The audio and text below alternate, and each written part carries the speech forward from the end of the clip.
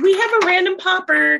Teach me about the Great Lakes. Teach me about the Great Lakes.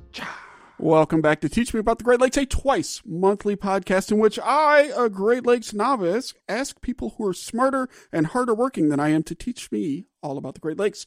My name is Stuart Carlton, and I work with Illinois Indiana Sea Grant, and I'm so happy to be here. We are joined today by our Canada correspondent, Carolyn Foley. Carolyn, how's it going? Carolyn's doing well. It's possible that she will lose her status as Canada correspondent because she hasn't lived in Canada for a very long time, but that's okay. Well, that's fine. Then I'm joined today by our Plover correspondent, Carolyn Foley. Carolyn, what is up? Not much, Stuart. How you doing? I'm doing great, thanks.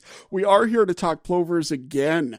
Because you can never talk enough plover, so that's good. But before we do, we got a little bit of business to take care of. So let's take care of some business. And the first item of business is this. It's time to go nominate someone for the Lakeys, right? You remember, the Lakeys are possibly not the least prestigious Great Lakes-based podcast award ceremony that there is. And it's going to be an award show we do at the end of the year, but we need your nominations. And so we're just reminding you to go to bit.ly.com/Lakeys21, bit.ly.com/Lakeys21, or look in your show notes for the link and nominate some stuff for the Lakeys in such categories as Great Lakes Science of the Year, Great Lakes Science Communication of the Year, Sandwich of the Year, Donut of the Year, Great Lakes News Story of the Year. All kind of fun awards that you can nominate for. So do that. And Carolyn, you're actually going to feature a nominee for Great Lakes Outreach Program of the Year, if I recall. Sure, yeah. So because today's guest is from the University of Minnesota, we are going to be featuring one of the nominees that is also based out of the University of Minnesota. It's the Sea Grant Great Lakes Aquaculture Collaborative, sometimes called GLAC. And so it's headed by the group from Minnesota Sea Grant, but it has Sea Grant extension educators, science communicators, fishery biologists, economists, and aquaculture specialists from all of the Great Lakes states: Minnesota, Michigan, Wisconsin, Illinois, Indiana, Ohio, Pennsylvania, and New York. And they are trying to support an environmentally responsible, science-based, competitive, and sustainable aquaculture industry in the Great Lakes region. So sometimes people ask, like, why are Great Lakes Sea Grant programs involved in this? And it's aquaculture is a way to have production of food locally and things like that. There's a huge deficit with the amount of aquaculture that is imported from aquaculture grown fish or plants or invertebrates like shrimp or things like that that are grown in other countries and then brought here to be consumed. So it's good to explore the possibility, partially because aquaculture in the Great Lakes is very, very different than aquaculture along the coast, right? So it's nice to have this collaborative that is working together to try to figure out what works in the Great Lakes. So they have a bunch of different outreach available, some information if people want to start a particular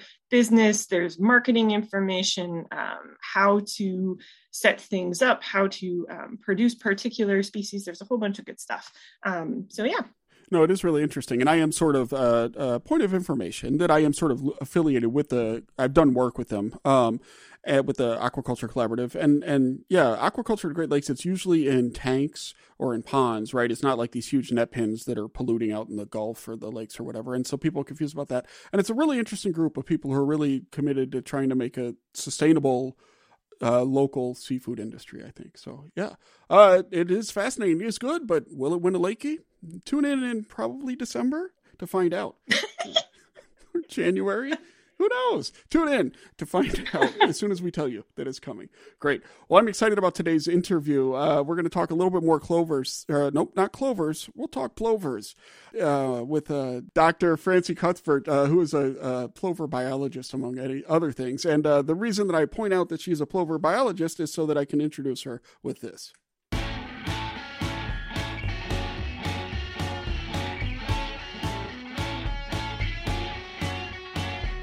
Researcher feature, a feature in which a researcher gonna teach us about the Great Lakes.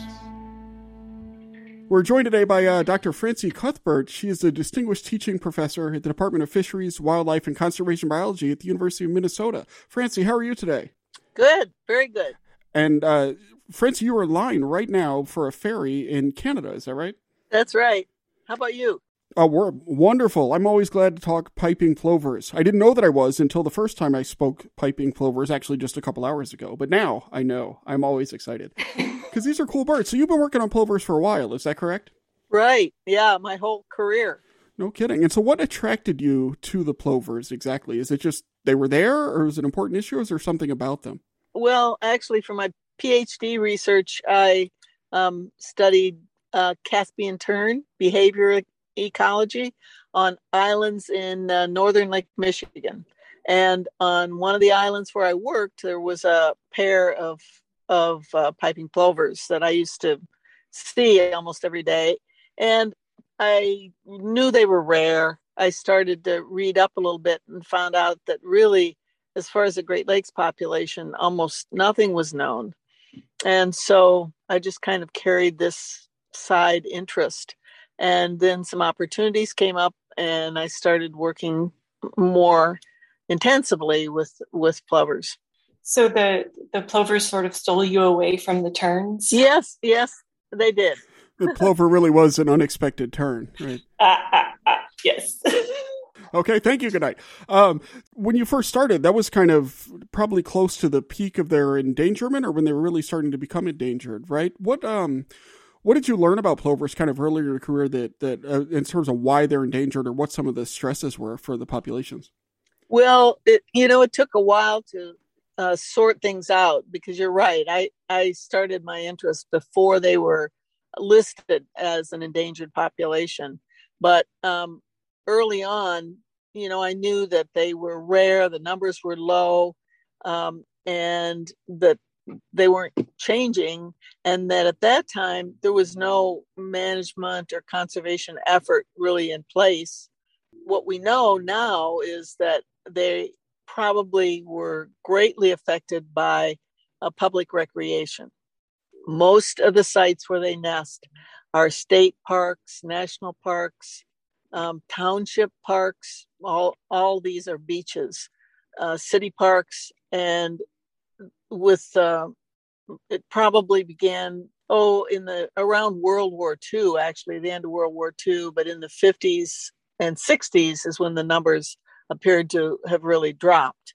It is important to know that they were never what you would call common or abundant in the Great Lakes. The numbers have always been what biologists would say are small, were small.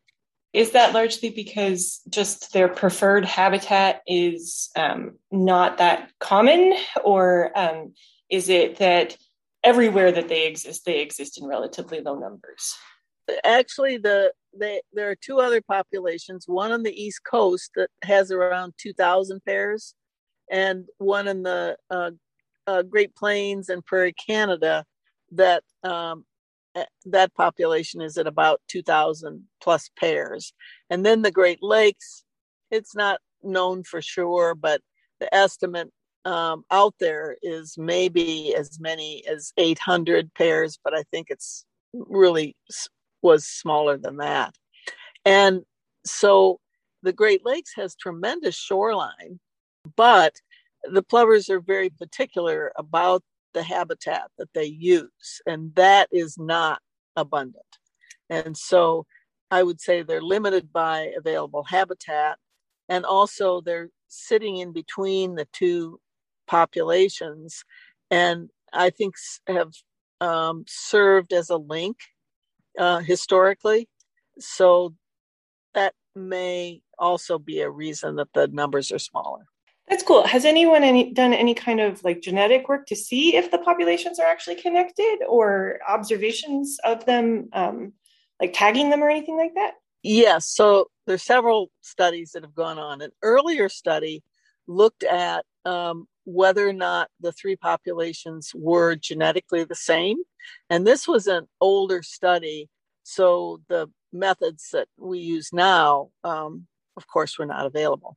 But that study documented that the Atlantic coast and the Great Plains were distinctive to the point of being able to justify that they were subspecies. The Great Lakes birds are much more closely related to the Great Plains genetically, but they are not distinct. They're not distinct as a subspecies. So how did you used to do that research? I'm curious about that. So my senior thesis now 20 years ago. Oh God, I'm getting older. I looked at two populations of fish, the silverjaw minnow. We were trying to figure out if they were different subspecies. And so I was counting fish scales every night. You know, most kids are out partying. I'm counting fish scales. What were like the older techniques to determine bird species? Was it, you know, looking kind of body morphometrics, or what kind of stuff did y'all do? This study, and I was not a co-author on this study, this initial one. It was done with, I think, blood samples, but also eggs. And so these would have been unhatched eggs, or, you know, eggs that were not viable, let's put it that way. But I should interject that right now I'm just starting a genetic study with a colleague at the University of Minnesota, Shushma Reddy, and she works on population genetics. And so we're in the process of collecting a whole new set of samples to be able to look at, in a more sophisticated way, the relationship among birds in these three populations, as well as answer some other questions. So that, you know, that's important to know, and we're just starting it, so I don't have any answers, but we're using blood, fecal samples, and also collecting DNA from the cheeks of birds as we're banding them. From the cheek. So is that like similar to when people are doing like a DNA test for their human that you like? Yeah, exactly. Really? And it's, you know, we use the swabs that are, you know, that are the same, except they're tiny, that are being used to test for COVID. These adorable little COVID swabs. Oh, geez. Yeah. So then we're in this screwy situation, right? Where we have the Great Lakes population is distinct from the other one, and so it's in danger. So my understanding from talking with Jillian Farkas in our last bit was that the Great Lakes population is endangered, and the other populations are not. And during the summer, that makes sense, but over winter they all commingle. Is that right? That's correct. And during the winter, all three populations are classified as threatened. Okay, so it's a roving classification scheme, depending on where, huh? Right. You mentioned, I don't want to, you know, send you off in a side direction, but you mentioned whether or not the birds were tagged, or, you know, what we knew about individuals and their behavior. And that's one of the unique things about the Great Lakes population, is that we have been banding individuals since about 1993. And we have a tremendous database on essentially all the birds. We banned all the chicks and all of the adults. And we don't miss many. So more than 90% of adults at the end of the season are individually marked. And the chicks, we rarely miss chicks. So that gives us a lot of information. And so that's how we know where they go in the winter, and whether or not birds are showing up in the other populations. So that's another way we know that the Great Lakes is distinctive. That's crazy. So how do you manage that? Like, do you have like a huge force of volunteers that are helping you out? How does that, do you have students, or how do you manage to be able to capture all of the chicks that are showing up? Okay. So, you know, we have this past year, we had about 74 pairs, nesting pairs, and they lay, you know, typically they lay 4 eggs. And not everybody is successful, so they're failures and so on. And so I have a banding team that operates out of the University of Michigan Biological Station, and they go to most of the sites, and they band young. And before the young are available for banding, that's when they capture adults that are incubating. So far, we're able to keep up with all of it. At some point, hopefully the numbers will get high enough that, you know, we'll have to have a different strategy. We don't band in Canada. There's a colleagues who do that. We don't band in New York. We have colleagues who do that, and same with Pennsylvania. But and we have a colleague who helps in Wisconsin. But otherwise, we've done Illinois, Michigan, of course, Wisconsin, Green Bay area, and Ohio this year. It's a big job. And so my understanding is that we're at about 75 breeding pairs right now in the Great Lakes. Is that kind of the best estimate? Our estimate was 74 this year. And so what is success then? So you've been working in plover restoration for quite some time, and the numbers are moving up, if not always in a steady line. What is there a target number? How do you, first of all, is there one? And then how do you decide what that might be? The recovery goal is 150 pairs. And that's 150 pairs in the U.S. because, of course, we have a different policy than Canada does. And that's 100 pairs in Michigan and 50 in the other states. It's not specified how many per state. This has to, reach that number and remain there for 5 years, as well as a target reproductive success, number of chicks fledged per pair at 1.5. And that's to be consistent for 5 years before the population can be considered for delisting. So you said, where does that number come from?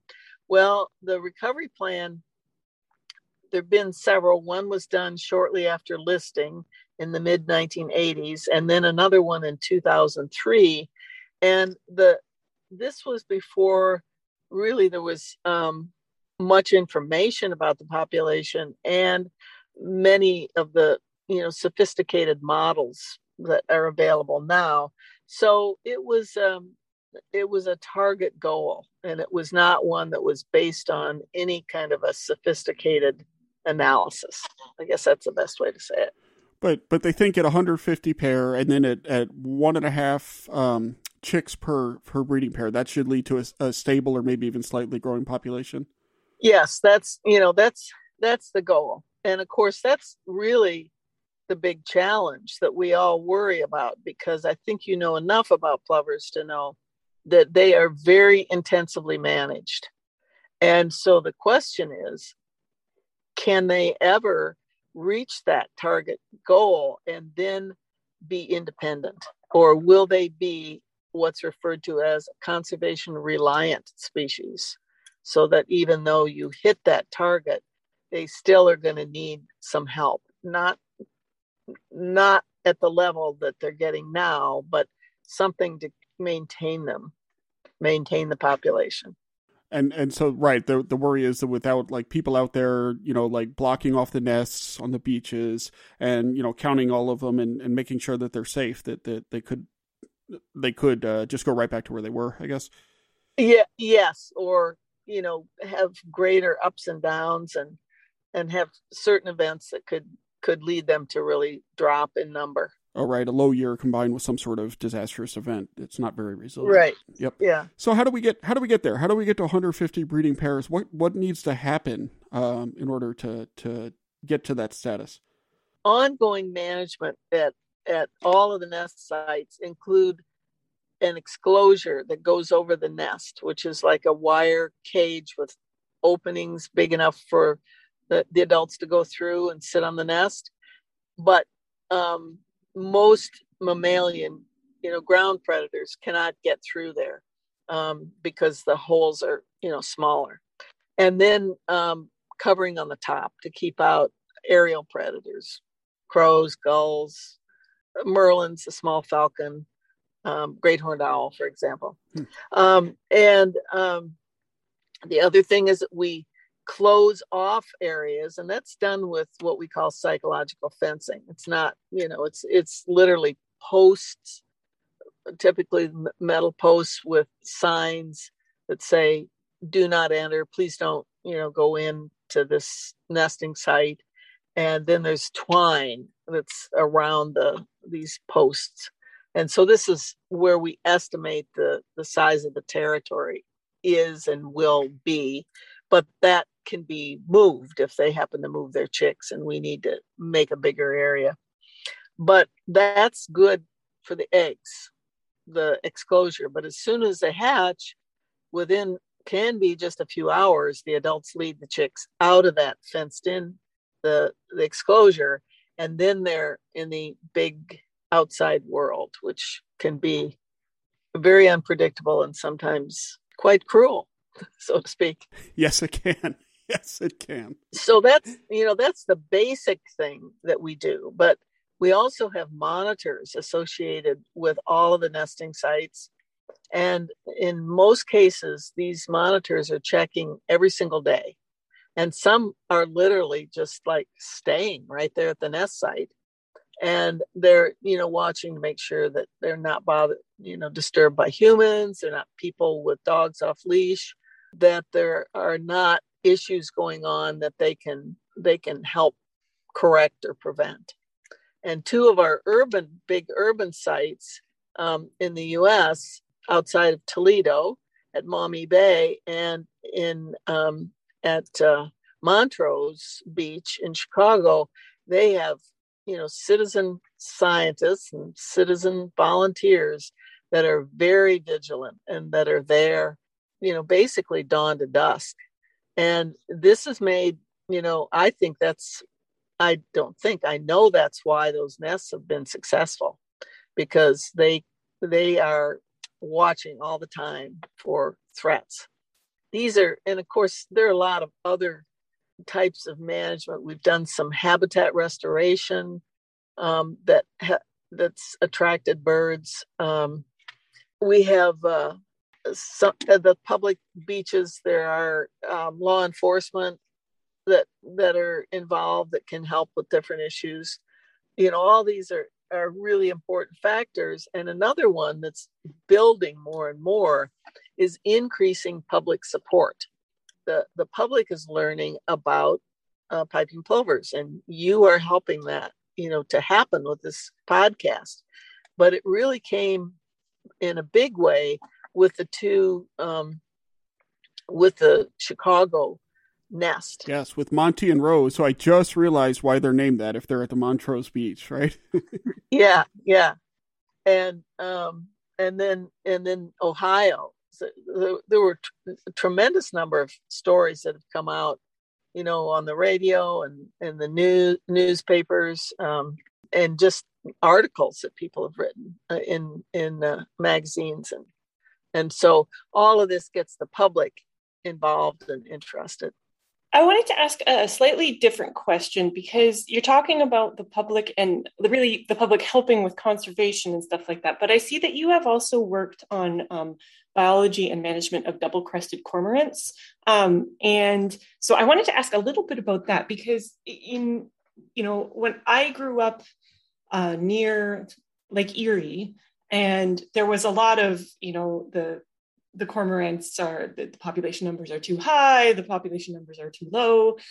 They're eating, and there's been a lot of concern about them, eating round gobies. So I come from an invertebrate background, but more invertebrates feeding fish. And so I've thought a lot about round gobies and contaminants, and if they're what's available and then the cormorants eat them, then there can be problems. So can you talk a little bit about,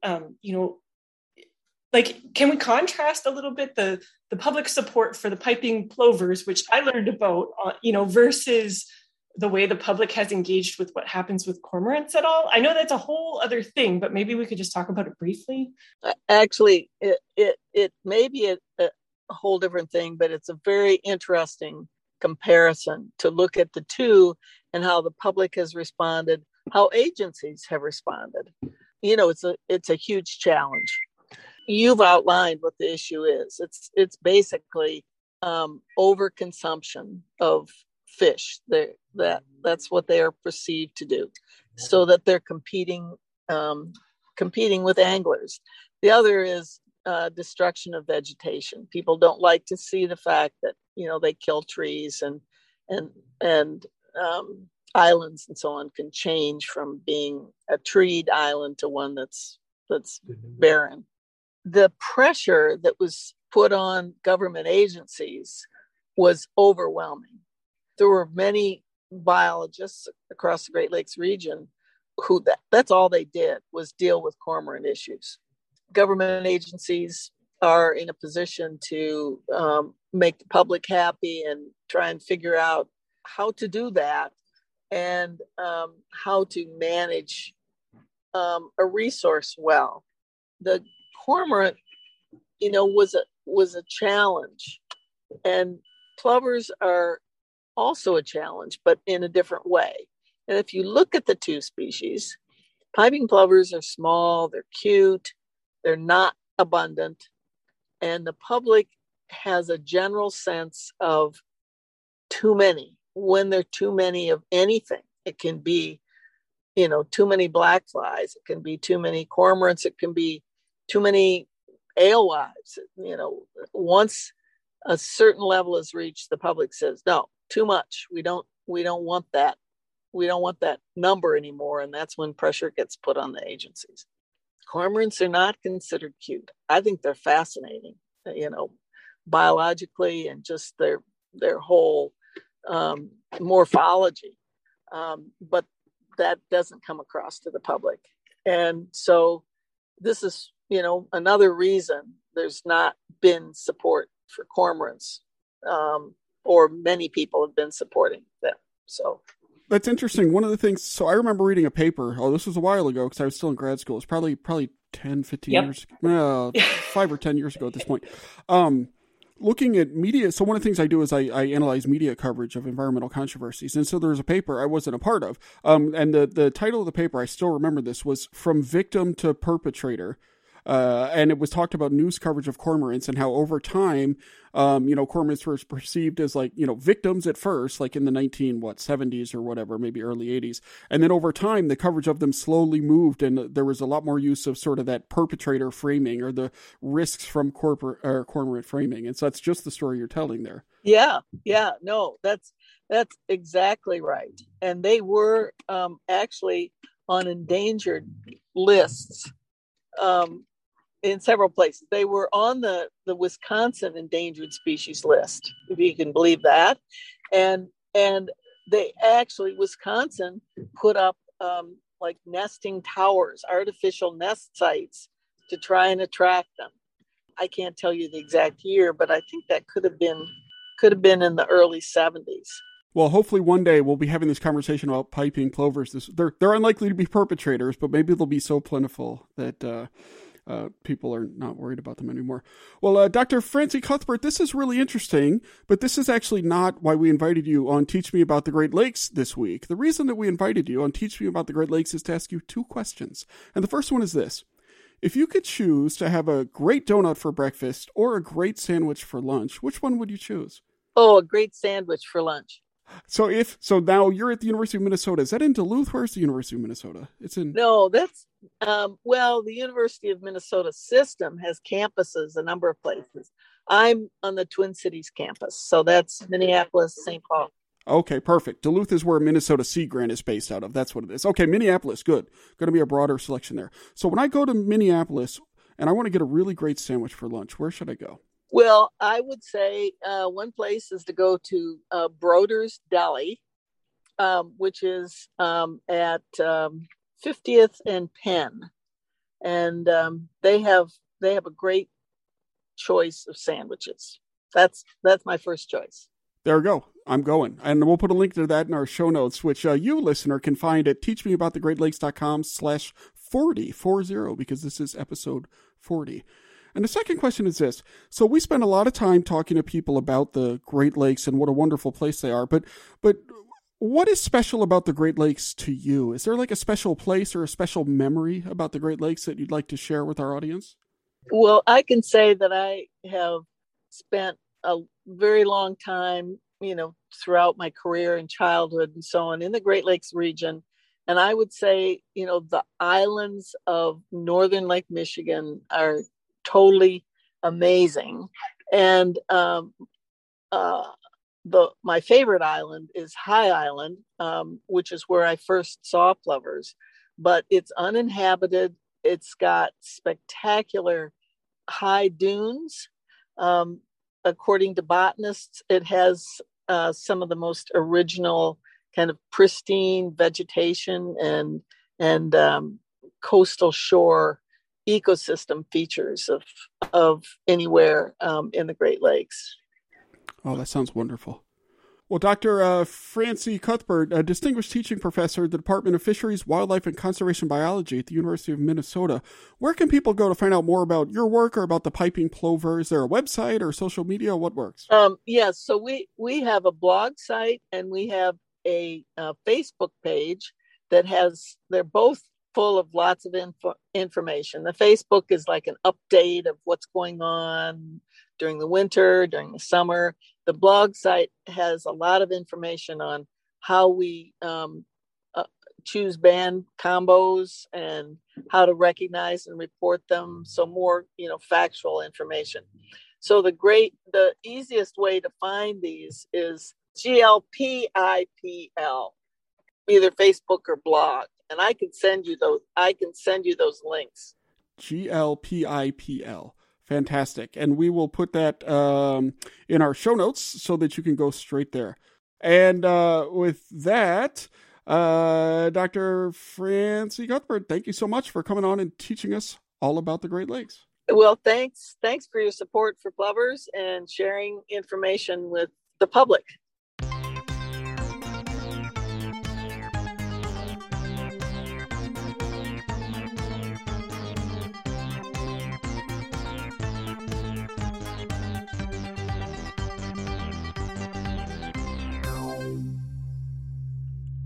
It's always fun to talk plovers. Always fun to talk plovers. Yeah, I mean, being perfectly honest, I'm not a birder, and I like plovers because they're cute. They're cute. Our last episode, which was also plovers, so you don't know this because we just recorded it a couple minutes ago, and it was just me. But the title is Cotton Balls with Toothpick Legs, and that is basically what they are, especially when they're young. Right, and now I'm thinking, like, if you had a title about what a cormorant is, it would not be Cotton Balls with Toothpick. No, it would not be. There's actually a highly offensive name for them in the South. I won't. I mean, it's like, it offends me, and I'm pretty hard to offend. But yes. People are not fans of cormorants, but it's interesting because I had forgotten about that paper that I read. We're probably not supposed to say this, but I might have reviewed it for publication, and so that's part of why it's stuck in my mind. But it was a good paper. Right. Yeah. And I mean, like, I lived through that because when I started my career, it was like, oh, cormorants are in trouble. We need to look after them. And then I would literally, like, we would drive a boat by Middle Sister Island and it was just covered, like all the trees were gone. So what do they do to the trees? Is it they don't eat them? What is it? They poop? They go to the bathroom. Yes. Yep. It was completely covered. And then, like, we'd be out in the middle and there's like these islands in the middle of Western Lake Erie and there's like a house and then they just have a random like gunshot, like, and it's not an actual gunshot. It's just a loud noise to scare the cormorants away. But we're just sampling, like gathering whatever. And then all of a sudden you hear a boom and you're like, oh my gosh, what's happening? So yeah. Well, you're assuming it wasn't an actual gunshot. It was too regular. But anyway, this is not an episode about Carolyn's weird adventures sampling Lake Erie. So no, however, I'm writing this down. So you need to find your old sampling buddies, right? Because there's no relationship like fieldwork relationship, for better and worse. And one day we will have the episode about Carolyn's adventures sampling Lake Erie. Yeah, I don't know. Yeah, okay, sounds good. Well, maybe we'll get out the voice disguising technology then and have it we'll invite a random stranger. Yeah. Special guest biologist. Yep. All right, great. No, that was interesting. Cormorant stuff was interesting. And I hadn't thought about that stuff in forever. Plus, Team Sandwich grows by one more. All in all, a successful interview. Plus, she was on a boat. We always like to interview people on a boat. Should have asked about the horn. I don't think it would have gone the same, though. No, probably not. Yeah. So. Great. Good. Well, in this highly organized fashion, Carolyn, would you like to read the credits while I play the music under the credits? I can find the link, sure. Yeah, no. So behind the scenes here, if this stays in, Quinn, it's your call.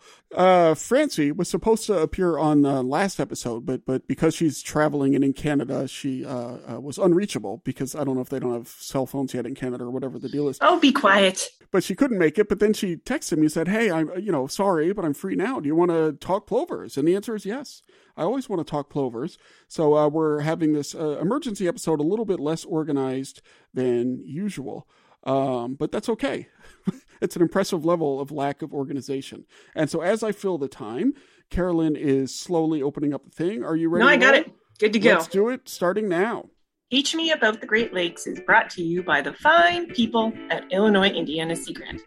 We encourage you to check out the great work we do at iiseagrant.org and at ILIN Sea Grant on Facebook, Twitter, and other social media.